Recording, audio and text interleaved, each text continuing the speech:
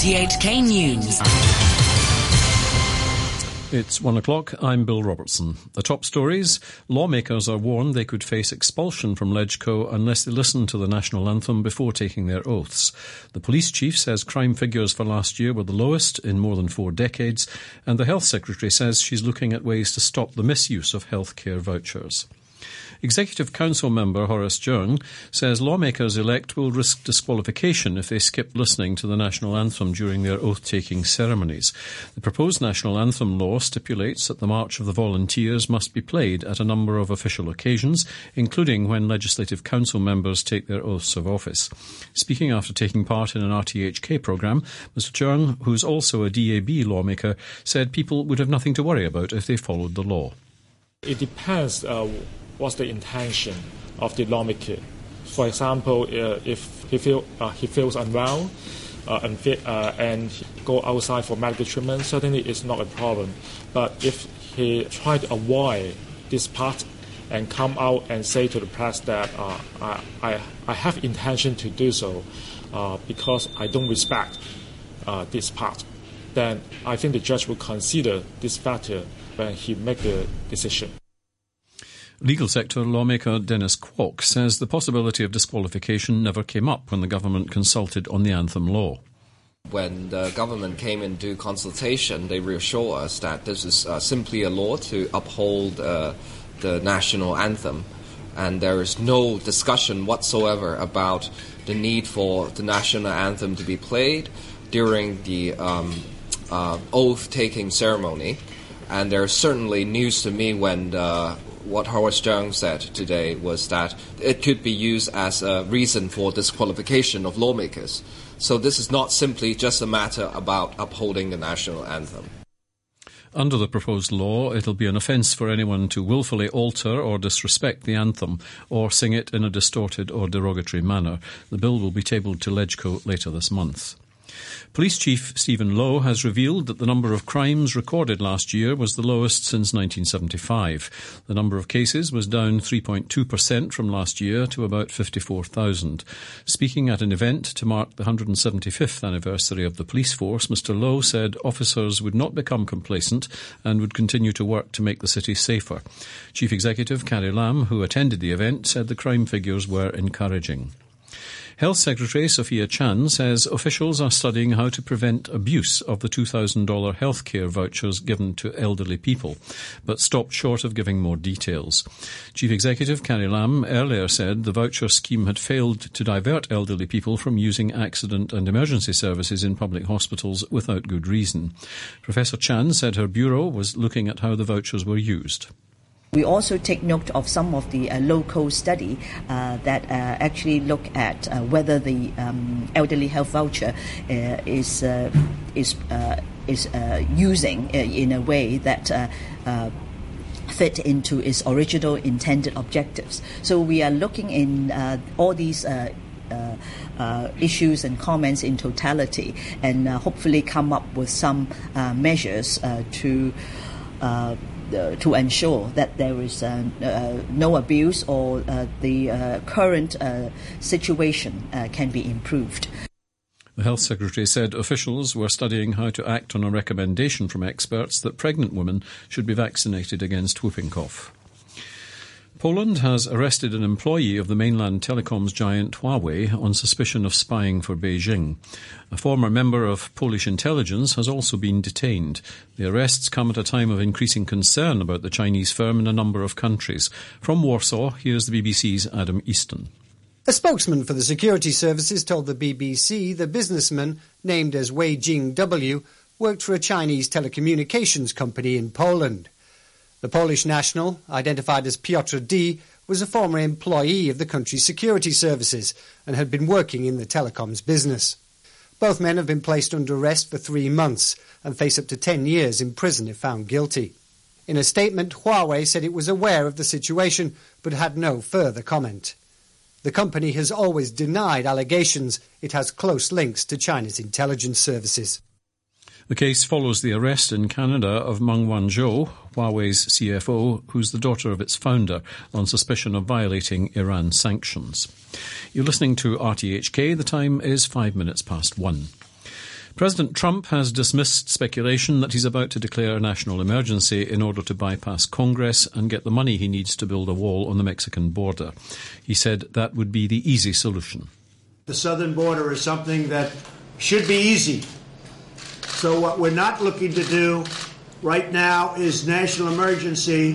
What we want to do, we have the absolute right to do it. In many ways, it's the easy way out.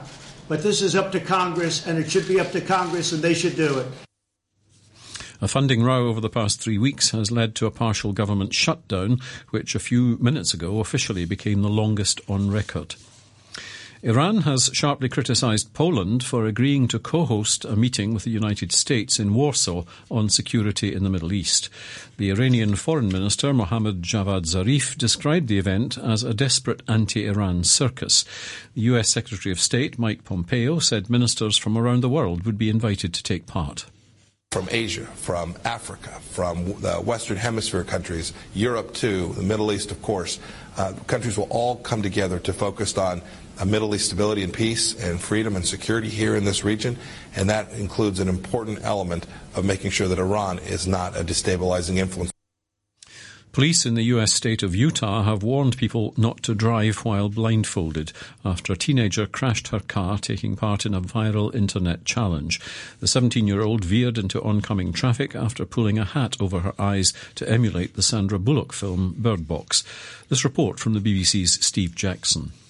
Utah police say it didn't take long for the teenage driver to lose control of her pickup truck and swerve into another vehicle and a concrete barrier.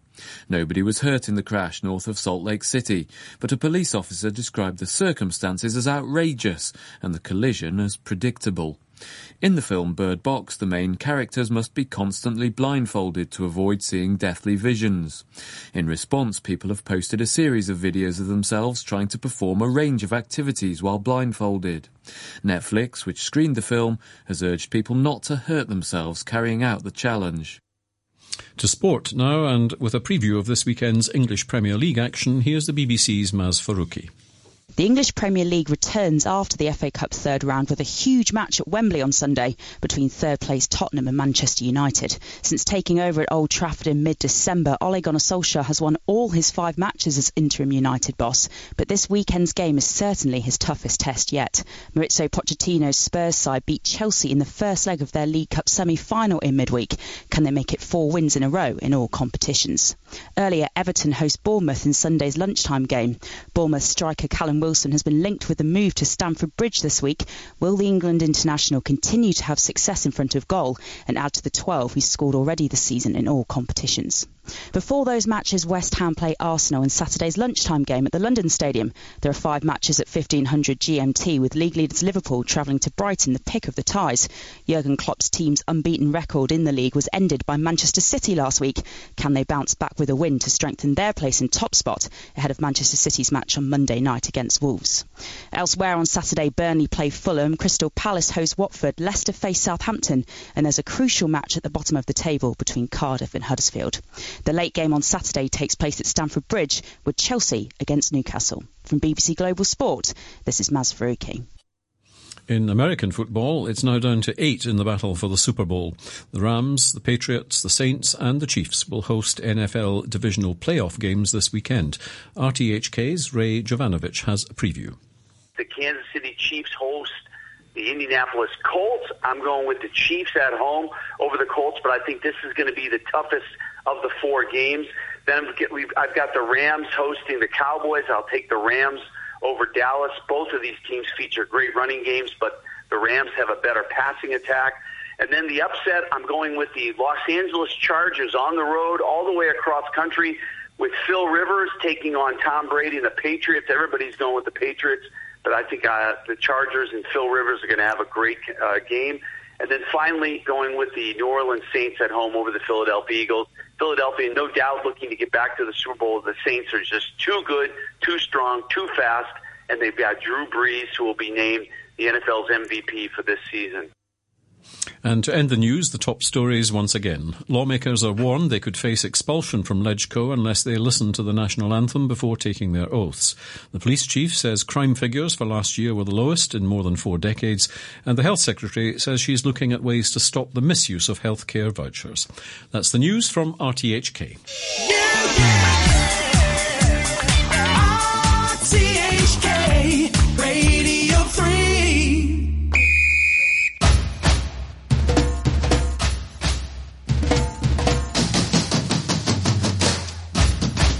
And welcome to this week's edition of World Vibes with myself, Pierre Tremblay, in the chair till 3 p.m. This week we have a brand new selection of hot new hits from a lot of places on the planet. For the most part from Europe, East and West, the Americas, North and South, the Caribbean and Africa. As always, Giovanotti says it so well in Italian. He is from Rome. We're still the belly button of the world.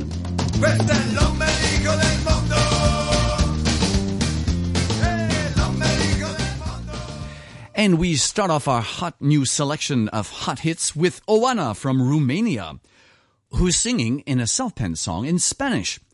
It would seem the Romanian language, as a member of the Latin family of languages, is a lot closer to Spanish than English. And therefore she's written this one herself. It's called Benji. It's a love song. And the song starts off where she sings, first of all, about money. She doesn't care much about money, doesn't give her life, doesn't give her what she wants. She spends it as she gets it. And then she gets to Benji. Here's from Romania, Oana. Yeah, yeah, yeah. What's up? Whoa,